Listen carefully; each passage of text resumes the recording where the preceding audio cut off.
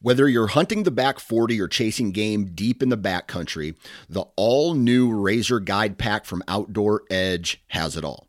Coming in at only 12 ounces and in a premium wax canvas roll pack for compact storage and travel, the Razor Guide Pack is 7 blades in total, including a 5-inch replaceable blade folding knife, a 3-inch replaceable blade caping knife, and the flip and zip saw for wood or bone. For more information, visit OutdoorEdge.com. Welcome back to another episode of the Western Rookie Podcast. I'm your host, Brian Krebs, and if you're listening to this, Dan and I, just got back from our Arizona, New Mexico shed hunt with Stephen Walker, but as I'm recording this, we are just getting ready to go. It's April 5th today. We're heading out on April 10th, so we're just finalizing details, and man, are we excited. Dan is going to bring his podcasting board, so we're going to try to actually record a couple podcasts while we're driving out there. I'll probably be in the back seat running the board, and Dan will be driving and the camera guy, and we'll all have a headset, so we'll actually be able to hear everyone talk pretty well, and it'll just be kind of a fun way to kind of record a pre-hunt podcast with all the excitement of heading out west and trying to find some elk sheds. But in addition to that, I'm also very excited tonight because tonight is the first episode that I know of where we're really planned an episode based on one of your comments. Somebody wrote in on one of our social media posts and said, "Great episode. I love that person. Follow their content. Would love to see more archery antelope content." And so that's what we have for today, is an episode all about archery antelope. So super excited. I happen to have a buddy from high school that's been doing archery antelope every year for a long time. And so I just see now that he popped in the lobby. So without further ado, we're going to fire this episode of the Western Rookie off and talk all about antelope. You're listening to The Western Rookie, a hunting podcast full of tips, tricks, and strategies from seasoned Western hunters. There are plenty of opportunities out there. We just need to learn how to take on the challenges. Hunting is completely different up there.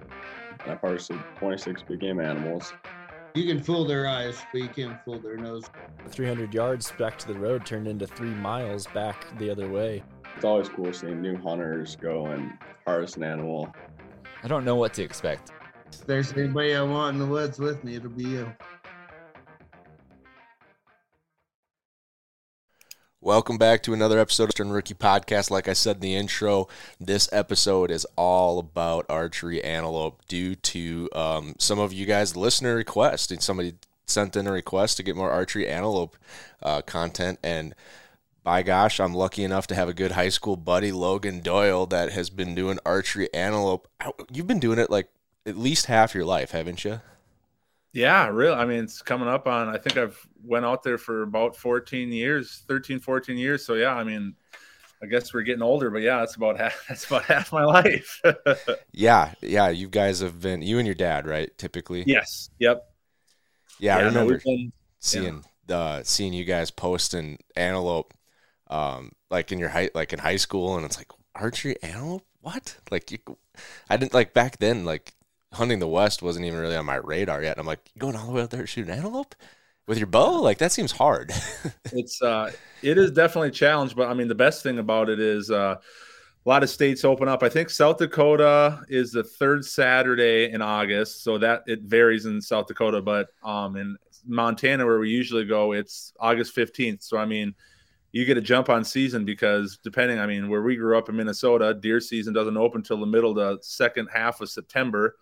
South Dakota, where I live now, opens September 1st, but I mean, you get extra couple weeks of hunting if you pick up archery antelope. So it's just a great way and just a great kickoff to most of my seasons nowadays. So yeah, I read your articles that you sent about some of the write-ups you've done, and you talk about, you know, being able to just like get back in the groove, fire an arrow, draw some blood, and I'm like, yeah, that does sound good, because what we've been doing archery elk almost every year for the last 7 years.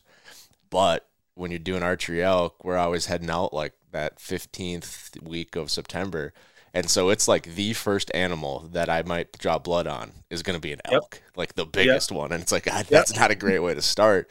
And like you said, our deer season doesn't open until that week. And so I don't even get to hunt until I get back. And it'd be like really nice to smack a couple does and just get back in the groove before I got a bull bugling at 30 yards. Oh yeah, exactly. And it's sure a heck of a lot easier to pack out if you shoot an antelope than an elk. I can promise you that. So yeah, well, I've only shot one, critter. And I shot it with my rifle. I got a rifle doe tag when I was a North Dakota resident, and I packed that whole thing out in one trip. Yeah, like easy peasy.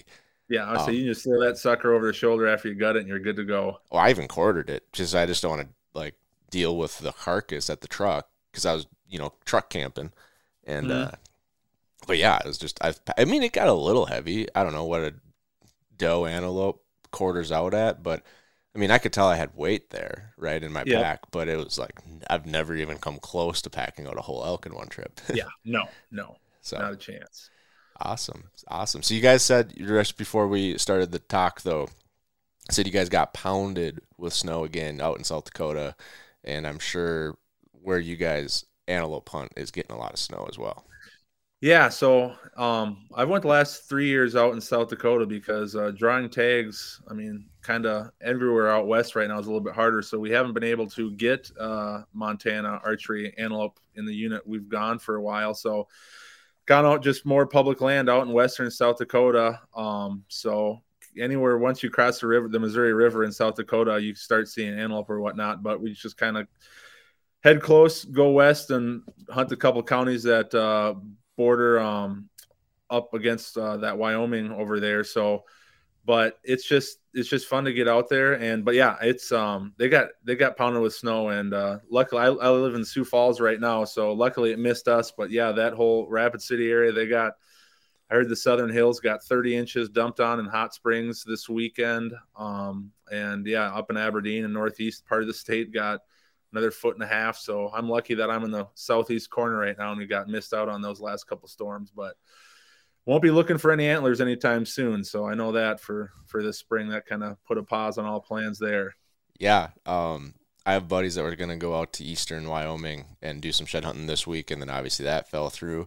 And me and the co-host of this show, Dan Matthews, he's not here tonight, but we are leaving in 6 days to go out to Durango, Colorado, meet up with a buddy, and then we're shed hunting New Mexico for 2 days and then Arizona for 2 days. I just put in for my first ever New Mexico elk tag, and it's late muzzleloader, so late October. So we'll see if I'm one of the lucky 2% draw statistic odds in that or whatever. But that's one I've never went after any elk yet. So it's funny because I mean out in western South Dakota, when we're not so much antelope hunting because it's a little bit different terrain when you're hunting that, but when I'm going after some mule deer hunting now that opens September 1st, I spotted a pretty good mule deer buck and was kind of going down a gully and trying to get to him in close distance fast when he went out of sight. And I mean, I just about stepped on a decent 5x5. I mean, he wasn't masked by any means, but let me tell you, when you almost step on a freaking bull elk, that gets your heart going. It was kind of cool. I had the wind, so he busted out to about 60 yards, looked at me, didn't know what the heck I was, and so he kind of came back to about 30 yards to see what I was better off, and so it was kind of cool to take some videos of that. And when you're trying to archery mule deer, and it's like, this elk thing isn't too hard, trying to archery elk hunt. So probably won't say anything in my first elk hunt, but yeah, when you're trying to go after another species, it's always a little bit easier for you. Oh yeah, that always happens to me. The opposite, usually trying to chase down elk, and you look over and there's like a 150, 160 mule deer just bedded looking at you from the other rig. Yep, it's like they know they're safe. Yeah, it is for sure. But that brings up a good topic. Maybe we should derail for a quick hot second since it is application season. Well, tail end of application season. But so you mentioned you put in for New Mexico elk for the first time, and you said 2% odds, and so. Sounds like you're using New Mexico as a swing for the fences state. Yes. So I've had one of my best friends growing up. He's went down there a couple times. I think he shot a 340 on the youth season on back when he was like 12, 13 years old. His first time ever going down there. His dad shot a couple low 300s bulls as well. So nothing massive, but at least they have some experience there. So, and his dad's always looking for hunts to go on and help out. So he said if I draw, he'd come along and kind of show me the ropes. So I said, well, that's easy if I get free help. So, just kind of going swinging for the fences. So just kind of learning the point systems. I mean, I think I've talked to you about that. I got a couple points in Wyoming. And then obviously I think I got about 5 points in South Dakota, but really for archery or rifle, it takes about 15 or so to get a tag, to have really good odds, I should say, at getting a tag, because you can draw it with less in South Dakota, but it takes a long while here. So just trying to save up for Wyoming, and then kind of swinging for the fences in New Mexico. So we'll see how lucky I am in a couple of weeks, right? I think that's New Mexico comes out in middle of April, I think. So that should kind of checking emails now coming up, see if I got lucky. Checking the credit card statement, see if anything exactly hits. See if I get refunded or if it stays out there. Yeah. I like how you casually mentioned little 300s, 340, nothing too massive, but this is the Western Rookie podcast, not the Western Hall of Fame podcast. So I'll say I got a good buddy I met in college. He works out in Washington, kind of a duck farm. So they do just a farm in terms of flooding cornfields or whatever. So setting up really good duck hunts out there. But he sent me a snap probably about 3 weeks ago, and he had the biggest grin on his face. And I was like, I don't know. Granted, they don't hunt the farm for any big game animals. So the mule deers are just stupid big and don't give two hoots about you. He sends pictures all the time and videos of him walking up pretty close to pretty big mule deer and finding sheds or whatever. So I was expecting him to flip the video around and show me it's some huge, massive mule deer shed, but he flips the camera around. It's a deadhead elk. It was a Rocky Mountain elk, gross 392. And so it was all time top 10 out in Washington. I just was looking up. I'm like, dude, that thing is massive. And so, just stumbled upon it. He says, we don't get elk through the farm once in a blue moon, but just was out checking pumps and stuff and just stumbled upon this absolutely behemoth of a deadhead. He was going to clean that up, but it was massive. Wow, no kidding. I'd probably try to find a hide and mount it. Yeah, exactly. So he's just he's got it made out there. He's one of the few. 2-3 years ago in the springtime, or maybe it was fall, I don't even remember, get my days mixed up, but he sent a video. He was watching a field that had snow geese circle in and dump in just to watch, and he saw a hawk come barreling out of the sky, pin a goose, and drop it all the way to the ground. So he's kind of looking at it, and it's like, gosh, I don't know what kind of – he thought it was a blue goose right away, but it really wasn't. So he kind of drove up there with the truck just to look and see what it was. It was an emperor goose, which rarely ever make it out of Alaska. So he's one of the few confirmed cases of getting called the, I don't know if it's the DNR out there or whatever, game fish parks, whatever, asked if he could keep it since it was so rare. He was worried that by calling him and being a good citizen that they were going to confiscate it to put on display just because it's so rare. They don't really get them in Washington ever either.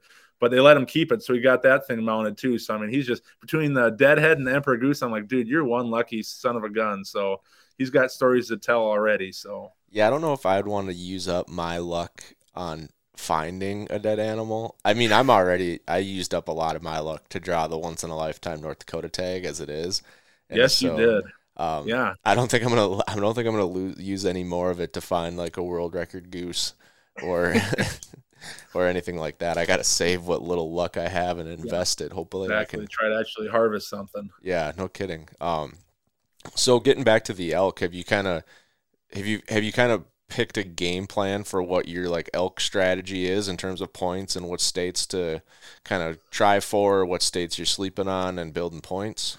Yeah, New Mexico, it's just kind of funky. Like the New Mexico, it's you don't really get a preference points. South Dakota, it's not guaranteed. It's not a true point system where the most always gets it, but South Dakota is kind of that hybrid, and the more points you have, the better chance you have. But that's what kind of is intriguing about New Mexico is that, it could be your first time applying, or you could be really unlucky and apply 30 straight years and never get a tag, So that's what kind of drew me to it. In sense that it's kind of good too, because I mean, some years you have a kid or something and you don't have much vacation time. It's like, all right, I'm not putting in this year, and then you're not missing out on anything if you don't, because I mean, next year you have just as good a chance as the year before. So in terms of not having any points to help you, so that's what kind of drew me to New Mexico, is that haven't been applying or building up points, but I mean, I guess. And statistically, I got just as good a chance as a guy that's really been unlucky and hasn't drawn for 20 years, So haven't done a whole lot of homework, depending in another 2 weeks if I draw or not. But again, was the only reason I even applied for that unit is just because my buddy and his dad have shot 4 elk over in that unit for over the last 12, 14 years that they've drawn tags. I think they've had 4 tags. 2 each have had a tag twice, and they're three filled tags of it. So, and they got an uncle who lives down there that is kind of in the area more and is a really big elk hunter. So I should have looked it up, but he has I'll get back to it. I'm going to send my buddy a text about his uncle owned a nutrition company, outdoor nutrition company. He's now since sold it, but that's are you kind of well known, I guess, about the Harbison brothers, Mountain Ops? No, because that was an outdoor nutrition company that recently sold. He sold it like 5-10 years ago, but he met some pretty cool people because of it. So okay, cool. Yeah, it sounds like great buddies to have. If they're like, hey, we've hunted this unit a lot, we got some intel, we've shot some bulls here. If you apply and get drawn, we'll help you out. It's like, deal. Yeah, no, it pays to know people, I guess, and have good friends that will help each other out like that. So, yeah, of course it does. I mean, through the podcast, I've already met a ton of great people that we've had on the show, and now one of them said, "Hey, come out and find some antlers out in Arizona and New Mexico." And so, Wilderness Athlete is what it was called. So, Wilderness Athlete or Wildest Athlete? Wilderness Athletes, like, yeah, I've heard of Wilderness Athlete. So, yeah, that's a pretty big company. So, yeah, that's a great friend to have in the book. And so, speaking of points, you said you had to go to South Dakota because the point system in Montana has been a little tricky. So, for a resident, is that an over-the-counter antelope tag then? Over-the-counter antelope tag, and I guess now that this will be coming out in April, we just switched it. He actually was even an over-the-counter non-resident tag, one of the last ones, but GFP, we had some meetings and whatnot, and finally we got that changed, and so it's not an over-the-counter for non-residents. So we were kind of getting flooded in terms of especially the northwest part of South Dakota was getting really flooded because people wouldn't draw any other state and would all come to South Dakota.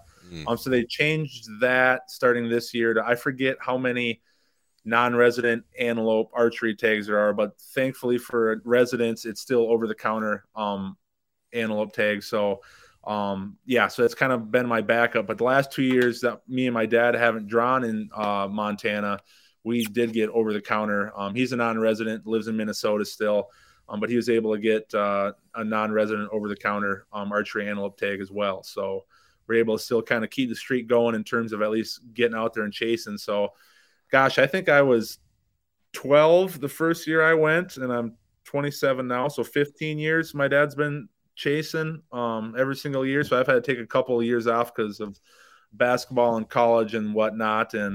But I mean, he's been going for 15 straight years, so it's addicting once you start. And like I said, it's just fun to get out and kind of start the year off. I mean, because it's pretty much, unless you have a few other states or a few other seasons, it's going to be your first one. Instead of August 15th, it's going to be your first season that you're going to be able to draw blood and hopefully launch an arrow. Yeah. So would you say that's your family's like thing? Like, so my family, we've been going to Canada fishing for 40 years straight. I think we took 1 year off for COVID because we couldn't get in. But that's like our family's like big trip. Like that trip happens no matter what. And then lately we've been doing the archery elk, but that kind of bounces between like rifle, archery. Some people are in, some people are out. But would you say that like the antelope thing is like your family's like outdoor vacation? I would say so. That definitely my dad and I. So yeah, I'd say he's going on 15. I think I've tagged along for 13 of them. So I just had two instances I couldn't get away. But it's fun. And I mean, obviously harvesting animal is awesome every single time and everyone's special, but just being able to kind of get out for 5 days with your dad. I mean, especially now we're older, moved away, live elsewhere. I mean, just getting that quality time of just hunting memories with your dad, buddies, and other people you meet at camp and whatnot, or at the motel you're staying at. I mean, it's just getting 5 days alone with your dad, who kind of, I don't know how your story is, but I'm sure you're similar. I mean, my dad, I kind of joked that he brainwashed me because I was 3 years old. First time he took me out pheasant hunting, and he'd get a pocket full of candy. And once I started getting tired and falling behind, he's like, if you catch up to me, I'll give you a sucker. So just bribing me with sugar or whatnot. So, I mean, I've been hunting with my dad since I was 3 years old. So, I mean, that's something that we definitely have in common. That's what we love to do. Does he still do that? If you got my antelope, I'll give you a sucker. I'd like to say that I've kind of passed him, and I hope I'm in better shape than him now, and I got to bribe him to stay up, keep up with me. But some days are better than others, I guess. So he had to. This past fall, I drew my dad and his best friend from high school, they drew whitetail tags out in western South Dakota, kind of where I've been going, where we go antelope hunting and whatnot. And I drew a rifle mule deer tag. So it's my first rifle tag. I've been going out there for 3 years for archery, mule deer. Me and my two really good buddies I met in college, we always go over Labor Day, so get openings. So chasing velvet mule deer is what we do out there. But finally was able to get a rifle mule deer tag, which takes a couple of years, and depending on what county you go on or whatnot. But shot mine 4.5 miles from the truck, and it had just snowed, so it was about 6 inches of snow on the ground too. I mean, granted, I'm not in the Montana, Wyoming back roads where I'm going up and down mountains by any means. They're just big hills, but when you're trying to pack out a full mule deer in one go, and it was a pretty big one. He was upper 140s, so that was my biggest mule deer to date. So I was doing a shoulder mount on him too. So, but yeah, he had to come save my butt. I was about 2.5 miles back towards the truck, and I was just dying. So he had to hike in and help take a pack of meat out with me. So I'm so out of shape. I thought being a college athlete, I'm in such good shape, blah, blah, but then, you're packing a whole deer out, especially mule deer. I mean, whitetails are one thing, but you shoot a mature mule deer buck, there's a lot of meat on those suckers. Yeah, so. Especially when you save the hide and the antlers, and then it's snowing, so the hide's full of water. And yeah, it was. He had to come save me. So I guess he had to bribe me to get me those last two miles to go because I was hurting. So. Yeah, that's one good thing about hunting antelope. You never have that problem. Typically, from what I can tell, you either drive the side by side right up to them, or it's a short stone's throw away from an oil road or something. Yep. So. Yep. Yeah. So is your dad, from the article I read, I don't remember exactly when that article was published, but at the time it was published on your website, Can't Hunt Enough, your dad was batting 1,000. He was. He's still batting 1,000 in Montana. You had to start putting conditions on it. Yeah. My dad is 13 for 13 in Montana, but it's been a tough couple of years in South Dakota. So 2 years ago, we just had a severe drought. And so numbers were down, but also wasn't so much numbers were down as in there just wasn't any cover. I mean, everything was dead and about an inch high, just nothing grew. So that added more wrinkles to it.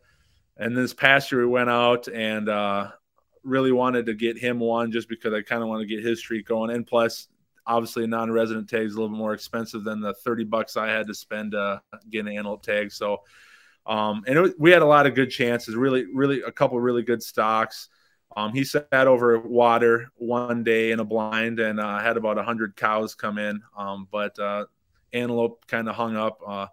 Antelope and cows don't really get along. Cows couldn't give a hoot about the antelope, I guess, but antelope are kind of weary to come into water when cows are there. But yeah, we got a couple couple close stocks, and he had some antelope coming in, but 100 cows decided to come into water. And when it's 90 degrees out and you're at the only water within a mile, the cows don't just drink and meander off. They kind of just throw a pool party. So that's how it goes sometimes, I guess, though.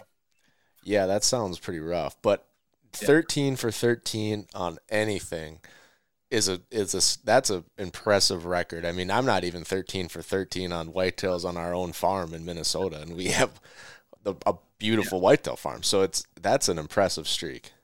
And it's antelope hunting, you kind of two main ways to hunt them in archery. So usually in August 15th out in Montana or any western state, it's hotter than the hubs of hell usually. So your best bet is to be hunting in a ground blind over a watering hole. That's your best bet.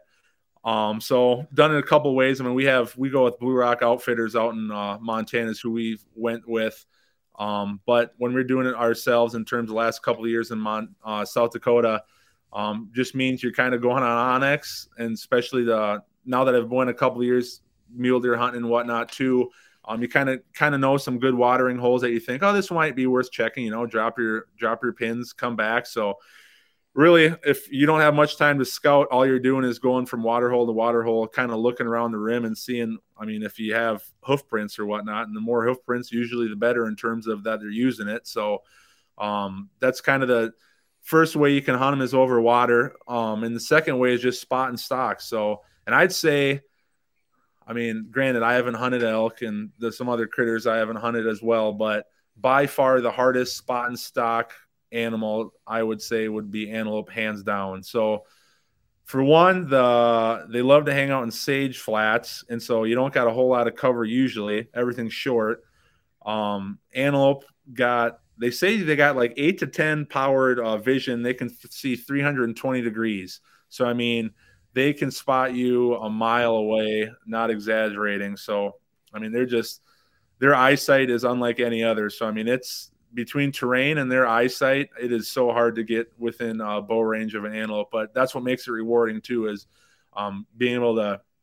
I said spot and stock antelope's got to be one of the hardest things to do in North America with a bow, I'd say. So it's challenging and really frustrating at times, especially when you add weather into it too, and you're trying to spot and stock an antelope and it's 95 degrees out and it's so freaking hot and you left the water in the car. And I mean, it's just, there's a lot of elements to it, but it's so fun to just chase those suckers across the prairie.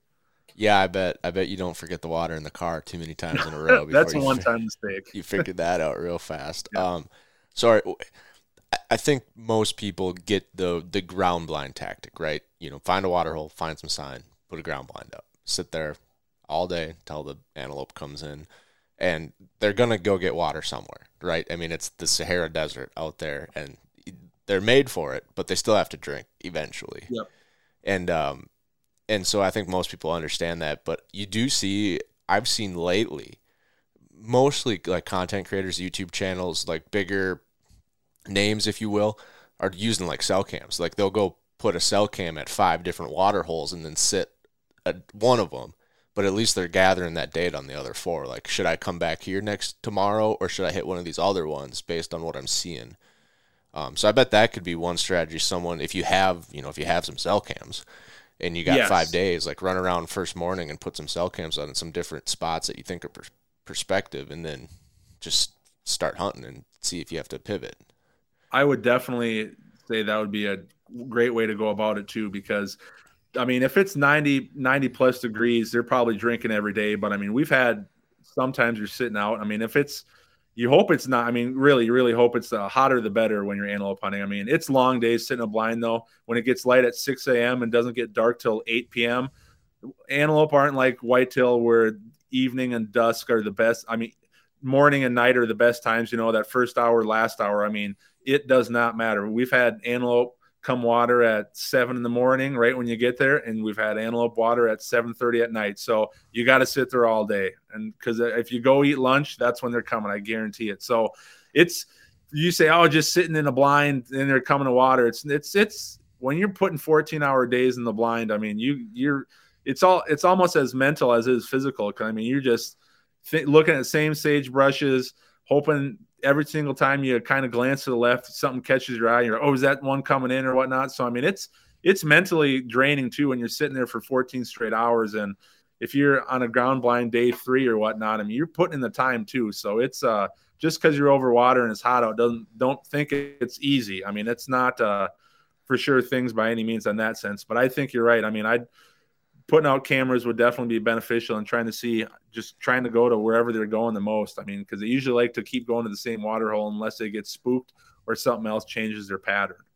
Yeah, and it kind of like that kind of touches on like a topic that I've always kind of like, it's rubbed me the wrong way when people think you have to do the most badass option on everything. It's like, well, you're just sitting in a ground blind on water, like you should spot and stock them. It's like, well, I'm out here to bring an antelope home. Like, I want to eat the antelope. I want to, like, I'm here to punch tags. Like, and sometimes I want to do something that's a little bit more hard and challenging, but it's like, you don't always have to do the extreme option. Like, sometimes you can just go have some type 1 fun too. You don't always have to have type 2 fun. Especially if you're someone who lives out east and you're only getting one crack at it, I mean, at least me, I'm blessed enough to live in a state where I can go chase them every year if I want. But it's like, if this is your one chance, or you're only getting one trip planned because you got to travel 1,000 miles, it's like, yeah, I'd take your best chance. And you might have every intention to go sit over water, and then forecast is looking, heck yeah, 90 degrees every single day. Week comes, drops in the 70s. Well, guess what? Yeah, your best option probably isn't going to be sitting on water. So, I mean, it's just, you never know until the days get there what's going to be your best option either. Right. I mean, if you could tell me that, hey, you could sit, I'm an elk hunter, and that's typically running around with a bugle tube trying to call them and spot and stock and every trick in the book. But if you told me, like, hey, if you go sit on this water hole and you give it 4 days, you'll shoot a bull, I'm like, done. I'm going to go sit that water hole for 4 days straight. Like, maybe not every year, but like, sometimes you just want to have fun and do it the easy way. And I don't think there's anything wrong with that. I don't know when it became not cool to do the easy way and punch your tag and bring the animal home, but you see a lot of it these days, and it bothers me. It's like, you don't have to, but yeah. So do you have any tips and tricks for the 14-day ground blind? Because I mean, I don't think I've ever done a 14-hour day in a tree stand. I've done some sun up to sundown in the rut, but by then it's usually 8-hour day or 10-hour day. So you like, what, 90 degrees, 14 hours in a ground blind. For everyone listening, I happen to know Doyle's on the other side of 6'6", and so that's a big dude in a small box. Do you have any tips and secrets to staying comfortable in these ground blinds?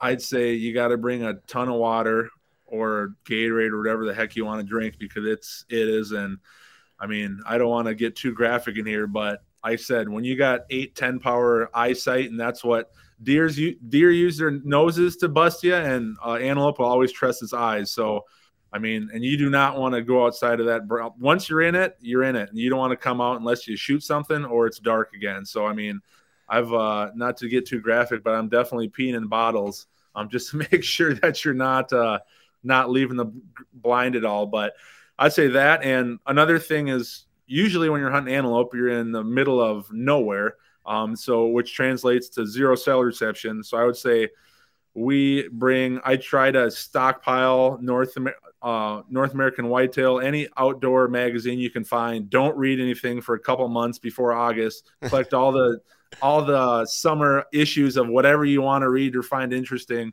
or bring a book, because there's a lot of time with your thoughts and a lot of time for reading. Because the other good news is, it's not like you're sitting in a tree stand in the Midwest in the middle of the trees and you don't see anything until it's 30 yards out. A lot of these spots, when it's pancake flat and you can literally see a mile in each direction, it's not going to be they're here, I missed them thing. I mean, you're going to be able to read a page of your magazine before they get there with your binos, glass the whole thing, and go back. So, I mean, nothing's going to antelope do. Some of them walk in and some of them get to about 100 yards, kind of look in, stare you down for how feels like an hour, and then they can maybe run in that last 100 to 150 yards. But again, most of the time, depending on where your blind is, you're going to see that sucker take an hour to walk from 1,000 yards to 100 yards, because another thing antelope don't like to do is walk very long in a straight line. I don't know. It's just, I haven't done a lot of turkey hunting, but I feel like it's just, I mean, they wander everywhere. I mean, there's 100 yards to the right, 100 yards to the left. I mean, that's another thing why spot and stock's so hard, because you can't find an antelope, look at them, see they're heading west. I'm like, oh, he's heading west. We just got to get in position a half, 300, 400, 500 yards to the west of them and set up and wait for him to come by, because there's a better chance than not he's not going to just head straight west for 500 yards. So they're grazers. They go every which way, and it's very seldomly do they go straight for a long distance. So that sounds frustrating. Sounds frustrating.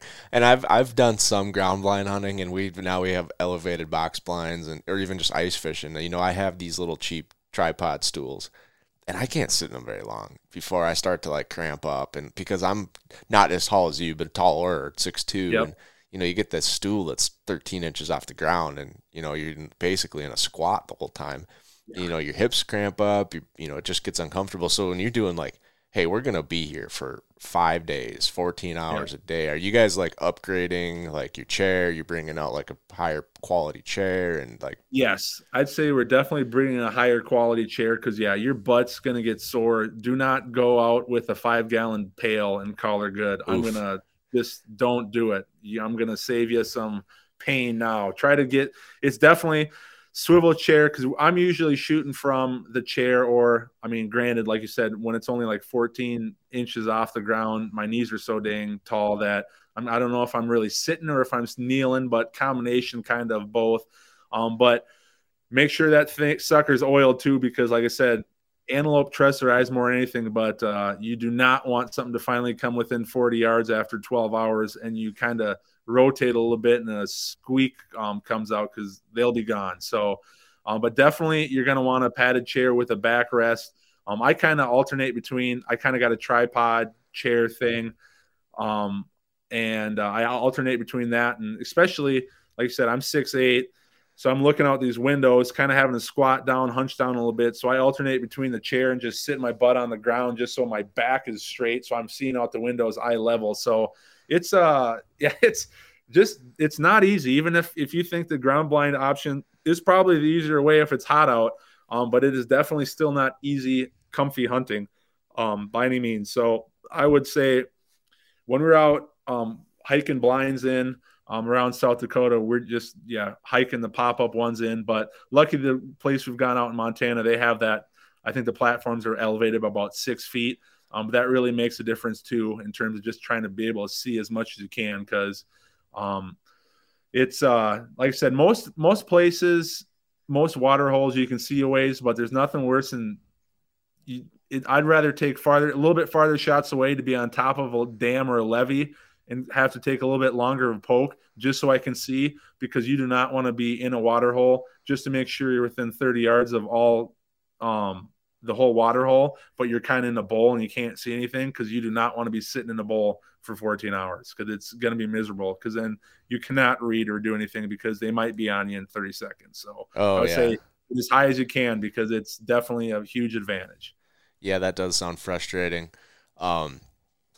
So that's the water hole blind method, which I would agree is probably the most popular one that people go with. But if someone's listening to this and they're like, you know what, good on them, I don't want to sit in the ground blind. Like, I come out west to walk. I want to roam and do the spot and stock. And so when you're doing that, I know I read the one article where you use the hay bales to your advantage, which for most people doing a public land do-it-yourself option, you're probably not going to find hay bales on your WMA or whatever Forest Service BLM land, right? It's going to be the sage flat, so you can't really plan on just walking behind a hay bale.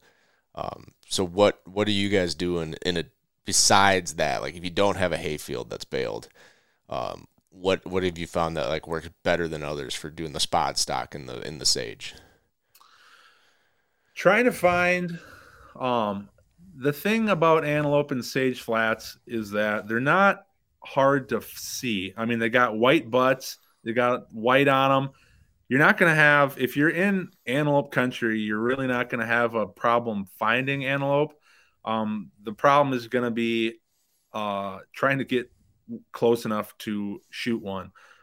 Trying to probably just find solos or doubles.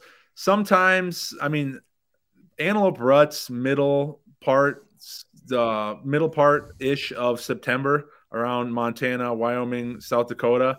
And so usually if you're going out over opener, in terms of August 15th or earlier season before the rut, sometimes they're in bachelor groups. I mean, we went on a stock where there was 15 different bucks all together, which I'm going to say the less numbers, just kind of like when you're stocking anything, the better, because trying to do a stock when you got 12 does and a buck on you is just, it's so hard to get within distance of one, let alone 12.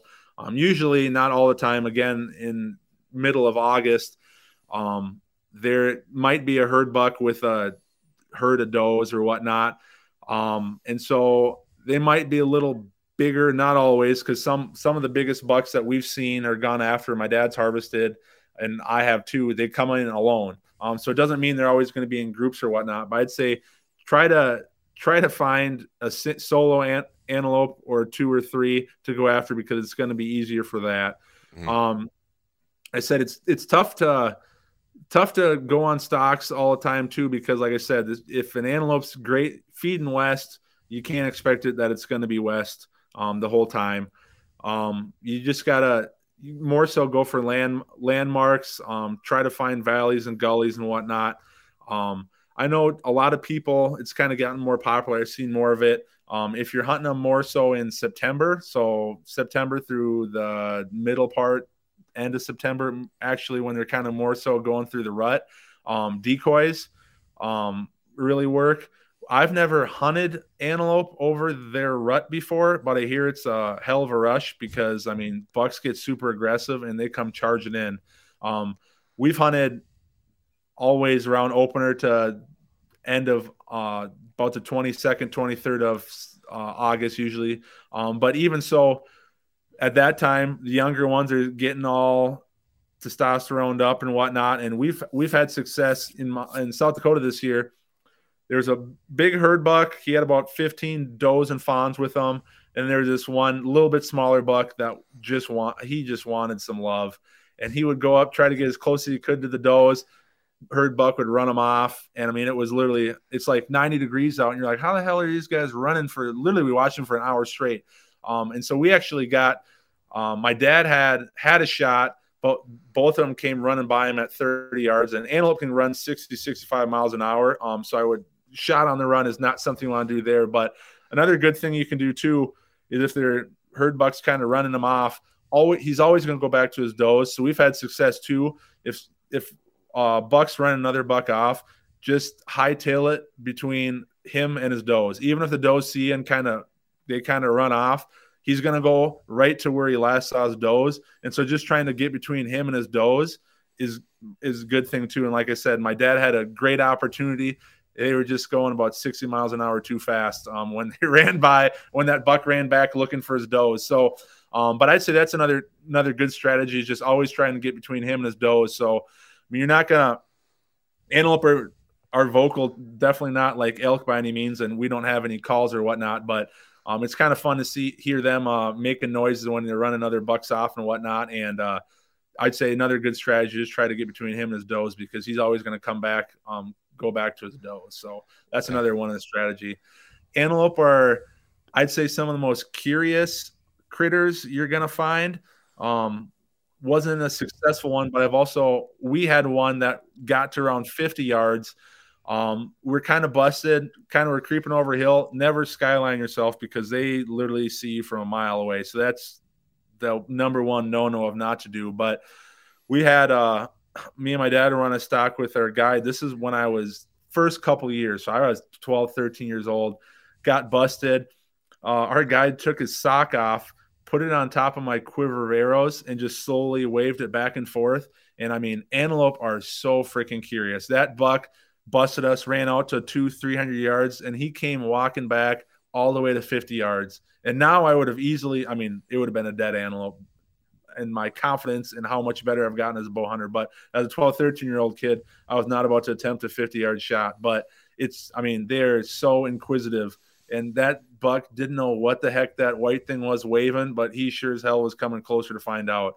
So I'd say just because you think a stock is busted, just try something crazy like that, like literally put a white sock or anything on a arrow, let it wave.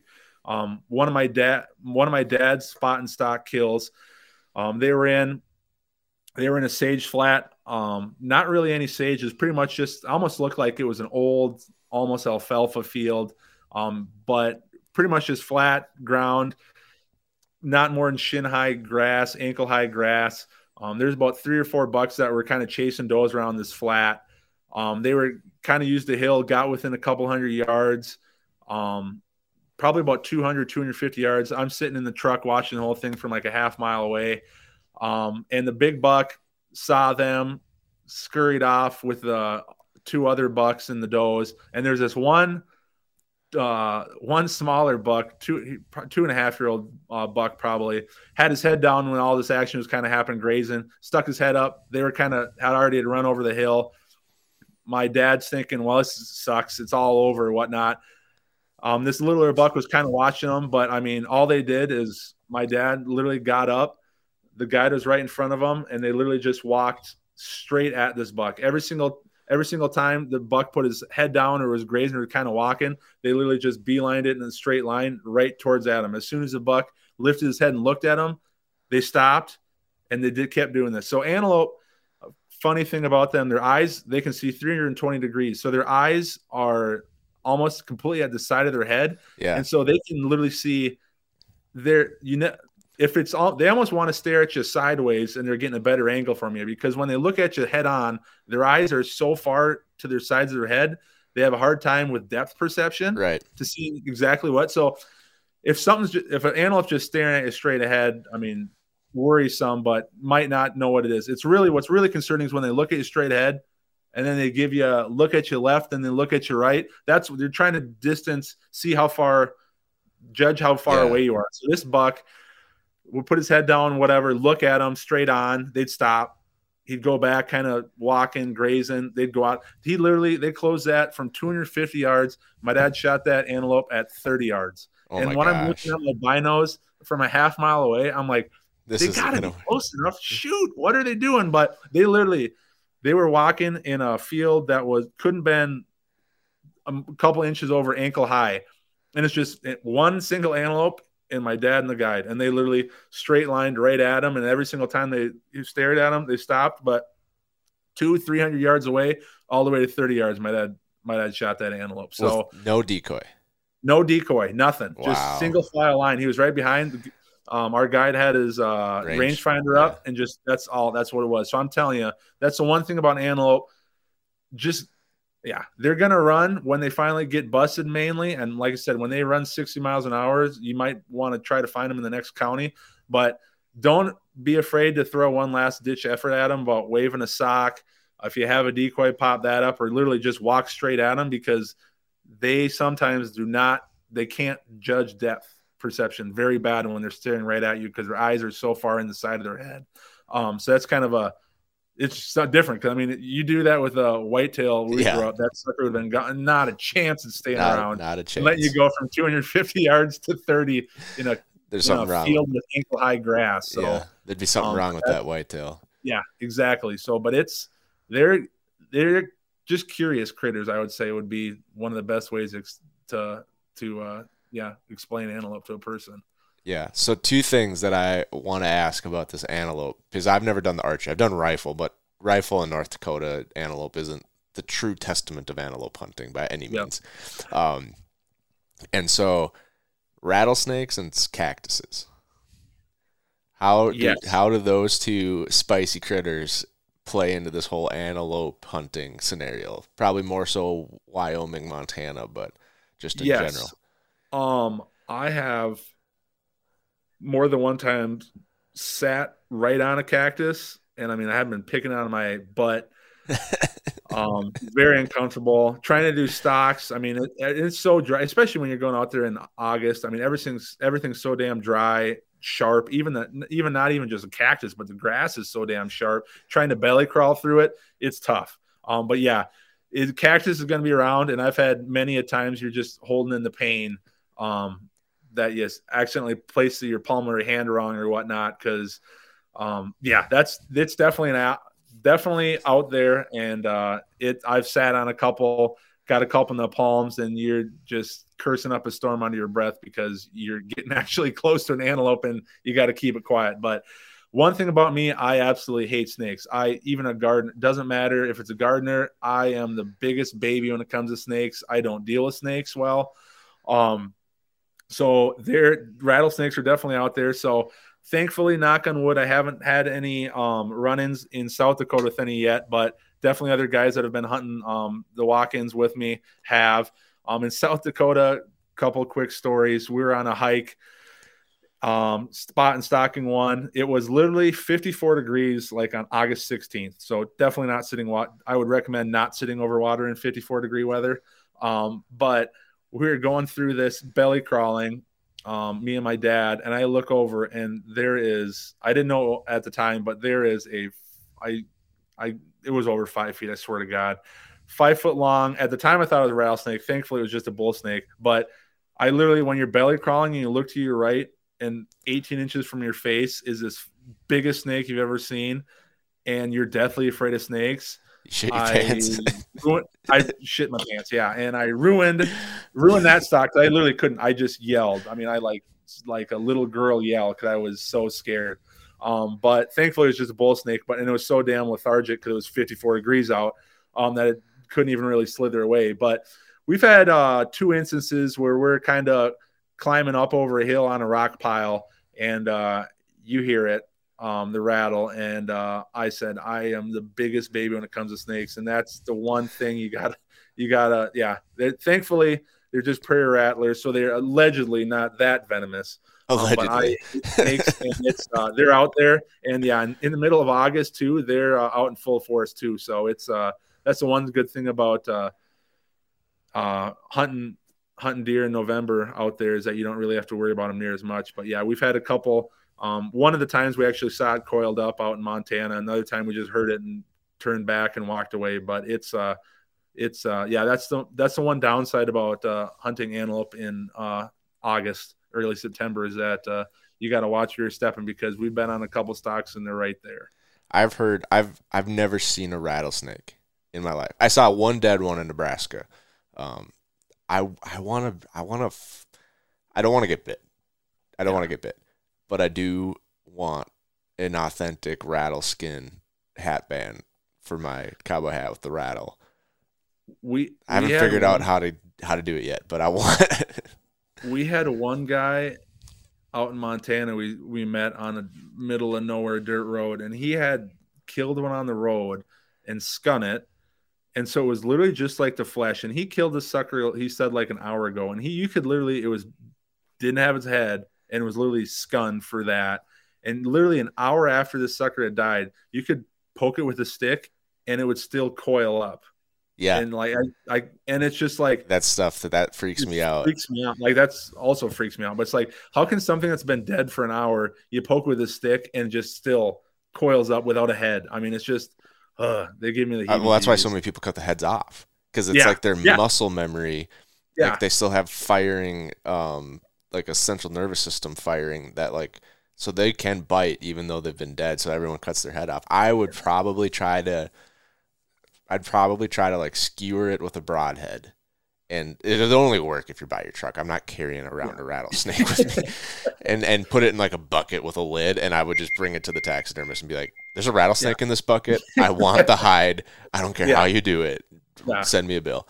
But with the cactuses, like, we've done a lot of Wyoming rifle antelope hunting in the family, because my brother was bringing his kids out, because it's such a great hunt for kids. It's fun. You don't have to wake up early. You're not cresting mountains. The weather's great. So many reasons why it's a great first Western hunt. I tell everyone, like, if you want to try hunting the West, go antelope. And so we're doing this every year for 5-6 years in a row with my brother's kids, like my niece and nephews, and my dad starts going with. And man, he sat on a cactus one time, and he, like, a month later, he was still pulling like barbs out of himself. And I was like just profusely bleeding. I mean, it was so close to right between the cheeks, and it was I literally saw something out in the distance, and you always got to look where you sit, because I literally just plopped down, and oh my God, it was terrible. So it's that's one thing that you don't have to worry about, really. I mean, I guess we have thistles, but that's not anything in comparison. Around when you're growing up in Minnesota. So it's a whole different ball game out there, in terms of, you always got to watch where you sit for cactus and the possibility of snakes, because they're out. Yeah, they're out there. So, well, I brought a buddy from North Dakota out to that southeast Montana area for a mule deer hunt, and we thought we were gonna it'll be a tough hunt, but there's mule deer everywhere. That's what everyone says. We'll just try to find a decent 4x4. Made it 120, 130 4x4. Terrible idea. A 3-year drought, record low mule deer populations, record high hunters. We struggled to find a good. What year was that? 2020. Okay. I think. No, 21. Yeah, 21. It wasn't last year's, the year before. Yep, and that I would say, because that's the same exact thing. That we're supposed to go on a mule deer hunt. We were buying points for it in the same southeast Montana, but we were told it's like a lot of the mule deer in that area, they kind of migrated out, and they still haven't really came back in that southeast because that drought was so dang bad. It was terrible. And so an hour into our first morning, hour in, my buddy's got a 3x4. And it's 120, 125 inch 3x4. And he's got this beautiful 150 4x4 in his mind, right? Never been out west before. Never. He just Googled and YouTube stuff. And I'm like, dude, do not pass something on the first day that you would shoot on the last, because this is not the unit for that game. Yeah.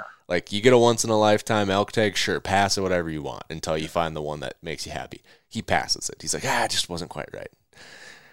We never saw a mule deer again that big. And so by day 3, he's ready to shoot any legal buck. I've already shot 2 little mule deer at this point in my life, so I'm like, all right, I don't need to shoot another little mule deer. And so we're driving around just trying to find new spots. And we see a fork, a good forky, off the road. He's working, this little draw, and there's a hill, and it's all public. So I'm like, he's like, dude, there's a buck. I'm like, you want to go after it? He's like, yeah, I do. I'm like, all right, great. Go after it. I'll drop you off here. You'll go around the backside of this hill. You should cut him off. But like you said, the drought, it was like a putting green. Everything. There's no grass at all. And I'm like, by the way, though, since I knew he's newer to Western hunting. I'm like, you do not want to skyline yourself. Do not walk right over the top of this. That won't work. And he's like, what should I do? Because there's nothing to hide behind. He's like, well, I understand, but what do you want me to do? And I'm like, if it were me and I really wanted to shoot this deer, I'd crawl up and over that hill. And so sure enough, he's walking, then he's crouching, and then he's getting low, as he's getting closer to the crest, he's getting lower and lower, and he's crawling. And I'm just watching, it's kind of cold. I got my hands behind my bino bivvy. I feel like a guide because I have no interest in this deer. Yeah. Even if he messes it up, I'm not going to shoot the deer. And so whatever happens, no shot goes off. He stands up. I'm like, all right, well, it didn't work. So I walk up to him. He's like, great fucking idea, man. Crawl. He crawled through 30 yards of cactuses. And I'm like, well, I didn't think I had to tell you to look out for a cactus when you're crawling around out here. But yeah, look out for cactuses. Yeah. In the drought, that's about the only thing that grows. So he had to throw his gloves away. He switched pants right then and in the truck and put on a different pair of pants. Everything was covered with cactus needles because he wanted this buck. He didn't want to stand up, so he's like, God, just like you, just grunting it out, taking it. Yeah. His mittens were filled with gloves. He swapped those out. He never wore them again for the rest of the trip. It was hilarious.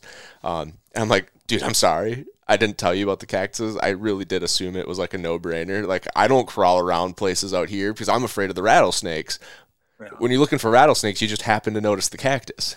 Yeah, I always say I want to just buy knee pads every single year before we go out there, but then I end up coming and going and not buying knee pads. But I should, because there's nothing worse than getting them in your palms or your knees, just crawling around. Even when they're there and you're trying to avoid them, but you're still going to get some. But I would say knee pads aren't a terrible idea either. Well, we've been wearing we are big fans of Sitka in our family, and so we just keep the knee pads in them. Yeah. I say You hunt like 2 hours and you don't even notice those, and they don't wrap around your leg like a. It's only in the front where you need them. Yeah, but you also they stay in position always because they're sewn in.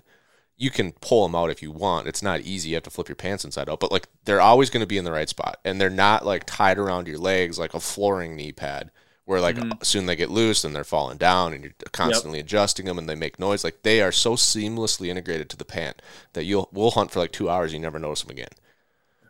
So yeah, I'd recommend that then, because there's time. I always say I want to get some, but don't, because that's the other thing, is getting them in the freaking kneecaps and hard to get out spots too. So, but it's even when they're there, you're still gonna get some in the hands and knees. So I'd say that'd be a great investment to get. So yeah, for sure. So South Dakota sounds like it used to be a pretty good state for non-residents. Now getting a little trickier. Probably just have to be on the ball. These first couple of years, you probably still draw with 0 points because no one's got points. Yep. But then it's going to start to dwindle back. So what would be your state? What would be your lineup if someone's like, hey, I think I'm going to do like Logan and his dad, and I'm going to be an antelope hunter. I want to go every year. What are the 3 states you would focus on for a non-resident? I would say Wyoming number 1. I think that's, in terms of draw statistics, best. Don't quote me on that, but I'm pretty sure. I mean, heck, there's more antelope than people in Wyoming. So that's a pretty good start. I don't know about after this latest blizzard. That might have knocked those numbers down a little bit. In terms of, they've, not that it's all for size, because we love antelope, tastes pretty dang good too, but definitely by far the most Boone and Crockett entries and Pope and Young entries is Wyoming. I would say Wyoming, even though I've never hunted there, driven by it, down through it a lot, ton of ones right there. I'd say my most well-known one is Montana, but even that one's starting to get harder to draw. I said we've applied for 2 years and still haven't gotten that one. I'd say those 2 states. Hoofda. Third one, just because I have hunted South Dakota, I know, but granted, also, I wouldn't say South Dakota has the numbers that Wyoming, Colorado, Montana has, just on those flats. You hear a lot more about that. We only really have it on our whole western side of South Dakota has antelope, but you really got to hit the western half. And so I'd say pretty much any state around that touches Montana, I'd say really any state that touches Wyoming would be a pretty good spot. I want to say Wyoming probably is your best chance just because of draw statistics. I know New Mexico, Arizona, they have less antelope, but they also have, I think, way more big ones on a per animal basis, just because they don't get the harsh winters. Mm-hmm. And so granted, I don't think been reading some stuff about it, and that they do get bigger ones, and you see usually the biggest one every year is shot down in one of those 2 states, just because they live longer. There's less of them. You're not going to see, I'd say if you're going spotting and stalking and you just want to see a lot of antelope, I'd say go to Wyoming or Montana, just because they have the highest density numbers. I would think. But if you're trying to go after an absolute giant, I'd say the farther south you go, the better chance of that you have. But I'd say for a do-it-yourselfer, first time, I want to go antelope hunting, I'd say Wyoming's your best bet to get a tag, the easiest, and just seeing sheer numbers. You're gonna see a lot of goats out in Montana, Wyoming area. Yeah, that's what we've seen driving through those states for other hunts. It's we've tried to see how long we can go in Wyoming, how many miles can we drive with eyes on an antelope. Yeah. There's one. All right, got another one. Just leapfrogging, and you can make it damn near across the entire state. Yeah, and I said once you've seen a decent amount of goats, they just stick out like a sore thumb. Sometimes you're hiding in plain sight. You're like, how the heck do you not see? But that white butt and whatnot is just so. It's once you've ran your eyes across enough antelope, they just stick out like sore thumbs most of the time. So that's the thing. It's way different than deer hunting, in the sense that if you're out west deer hunting, like mule deer hunting, the hardest thing I'd say sometimes on spot and stock is actually finding one, if they're bedded in some thick stuff and they're tough, the hard part about archery antelope hunting is not the spotting part. That's going to be easy. It's the its actual stock part is going to be more challenging. It's more of a stock and stock, not a spot. Yeah, exactly. Exactly. Yeah. Spotting is going to be easy. It's just going to be the stock that's going to be hard. So one thing I've noticed with the antelope, and I'm by no means an antelope expert, but I have noticed when I'm out west doing other activities, other extracurriculars, the nastier the weather is, the more I find antelope bedded up on like the top third of a hill. And I'm like looking at those things like, man, that would be an easy stock right now. But I'm out chasing elk or mule deer. But it seems like when you get like a cold, nasty, windy, rainy day, those antelope, like they're so weird because, like you said, they don't bed down. They're just out grazing all day long. It's like the savannah. Elk, mule deer, whitetails, everything else. It's like evenings and mornings except for the rut. But the antelope are just out all the time. But like it's almost the opposite. Like when you get that cold weather that makes you excited to go whitetail hunting in the rut, that's the weather that just shuts those antelope down. And maybe it's just a theory of mine. Someone will have to test it out. But I feel like spotting and stalking with a bow might be a lot more successful on like the nastiest weather you can find because those antelope will probably just bed up out of the wind somewhere. I would say the two windiest days we've had in Montana when we've spotted and stalked, you're exactly right.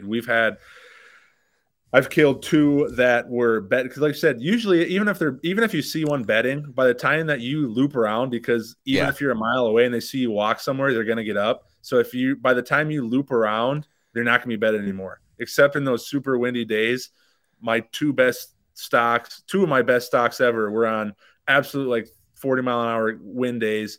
Except the only bad part about it when they're bedded halfway down in a bowl or whatnot, and you're on the top of the bowl in the 40-mile-an-hour wind. I mean, it's like 80.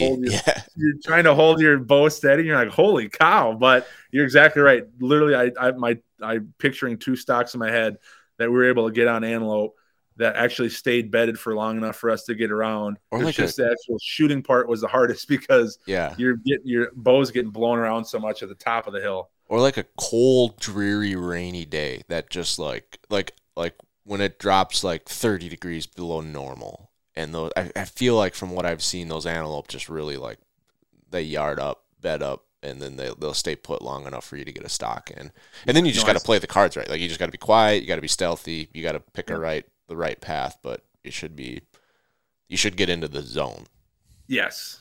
I'd say one kind of a random tidbit here too is that since antelope can run like 65 miles an hour, they got some of the densest bones. I think again, don't quote me, but I think it's the densest bones in a North American land mammal. So with that, in terms of when you're shooting with archery, you do not want to shoot in their front shoulder. You'd rather gut shoot an antelope and you'd rather shoot back than front because we've heard countless stories that, I mean, even at 20, 30 yards, somebody shoots an antelope in the front shoulder and it doesn't even penetrate half the broadhead. I mean, and they just run off and nothing hit them. So I would say that's the one thing about antelope too, is that I would always want to aim or hit back than forward because it's just their front shoulders can take a lot when you're archery hunting them. So rifle's a whole nother story, but I mean, we've heard some horror stories about you hitting them in the front shoulder and it's just not going through. Do you find a big tidbit for like anyone coming from like Midwest shooting whitetails and dropping, like that's a huge issue with like does and stuff. Do you find that a lot of the antelope you guys shoot at duck an arrow or drop, or did they pretty much hold steady? I would say if you're water holing them, they kind of know that that's kind of one of their most vulnerable spots. So they're jittery when they're coming into water. And so usually when we're water hole hunting them, you really want to make sure they're coming in. And usually right when they're getting a drink of water, they get one of their legs out front a little bit more like into the water. And when they drop their head and when they put their head down, that's kind of when you want to shoot and when they're going to be most. But I'd say I have had some duck the arrow, still hit, but jump the string when they're in the water hole. Usually on spot and stocks, it's different, and just the sound of it isn't going to make them jump. But I'd say they're a lot more jittery if they're if you're waterhole hunting them than if they are at spot and stock. Another thing I should mention is that if you are waterhole hunting them, for instance, I mean, I don't really think you could go put up a ground blind and hunt a whitetail that same day with a ground blind that just popped up out of nowhere. Yeah. Archery, because they realize that and are going to be leery. Antelope aren't that way. They trust their eyes so much that even if you pop up a blind, if you say you're driving out west, you only have first day is only a half day, you think you see a good water hole and you want to, don't be afraid to even hunt just a half day or pop that up and just sit right away, because antelope will come in right away, even if you set up a blind, because they trust their eyes so much. And it's kind of different than when you're whitetail hunting or something else, because I've never seen a whitetail you pop a blind up and they're walking within 30 yards an hour later, but an antelope will.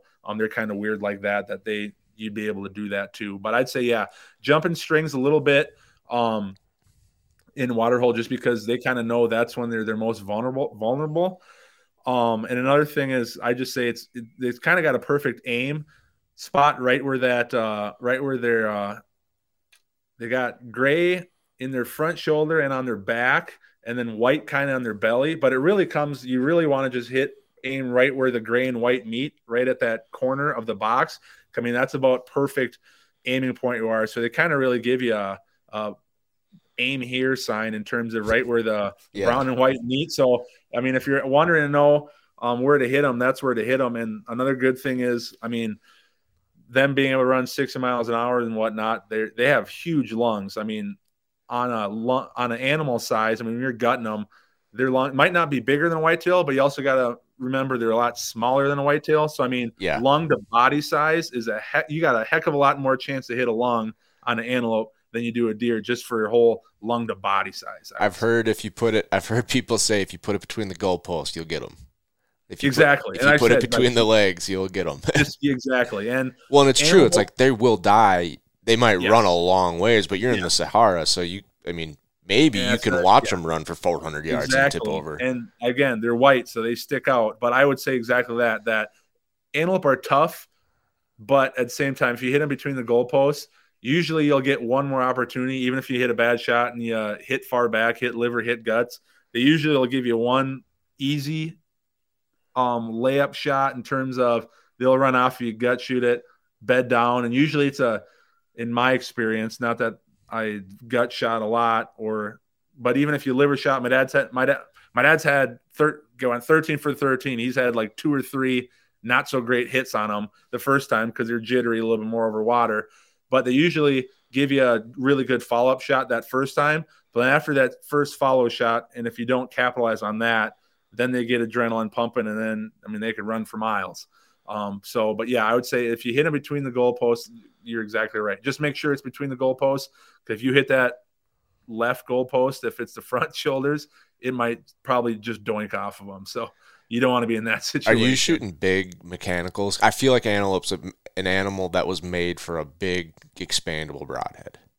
I shoot Montec G3s. Antelope kind of have, so I don't want to, so right when Rage first came out, they had a lot of problems shooting antelope, because antelope's hair is so hollow that it was really messing with the first or second generation of Rage broadheads, that it was opening up too early, because they just have weird hair. If you harvest an antelope, pull a tuft out, first of all, the hair falls out. Like they got chemo. It's like they're on chemo. Yeah, exactly. If you drag an antelope 100 yards, because that's how far you got to drag it to the car, wherever you drag it, either hind quarter or the butt will have no hair. I mean, it's falling off. It's not like a deer. It's really hollow. And so that was kind of messing with the expandables. But I will say that was right when Rage first came out. But since then, my dad shoots expandables. Adam hasn't had any problems. But I know if you somehow are a early generation, haven't got new broadheads in a long time, you might have some problems. But I shoot Montec, and I forgot what my dad shoots, but he shoots expandables and hasn't had any problem. But yeah, you put a good hole in them. Exactly. You put it between the goalposts, it'll go down. There you go. Well, I feel like I feel like we've given the listeners a pretty good crash course into archery antelope hunting, the things they need to know. So thanks for coming on, Logan. Like I said, it's nice to have a buddy that's been doing it for 13 years, because I've only shot one, and it was with a 300 Win Mag, so not really relevant to today's conversation. But yeah, thanks for being here. It's great to kind of hear some more about archery antelope. Hopefully the listeners that are interested got some valuable tips and tricks and are ready to hit the Western Front Range this coming fall and try to stick an antelope. Yeah, I'd say it's definitely worth doing once. Just something different. I mean, usually nobody else has anything going on in middle of August. I mean, get out ahead, start your season early one year, and head out west and try your luck at a speed goat. Awesome. Well, I might have to tag along with you one of these archery over-the-counter hunts that you got. See, it'd be kind of fun to do. So, awesome. Yeah. Well, thanks for being here, Logan, and thanks for listening, folks.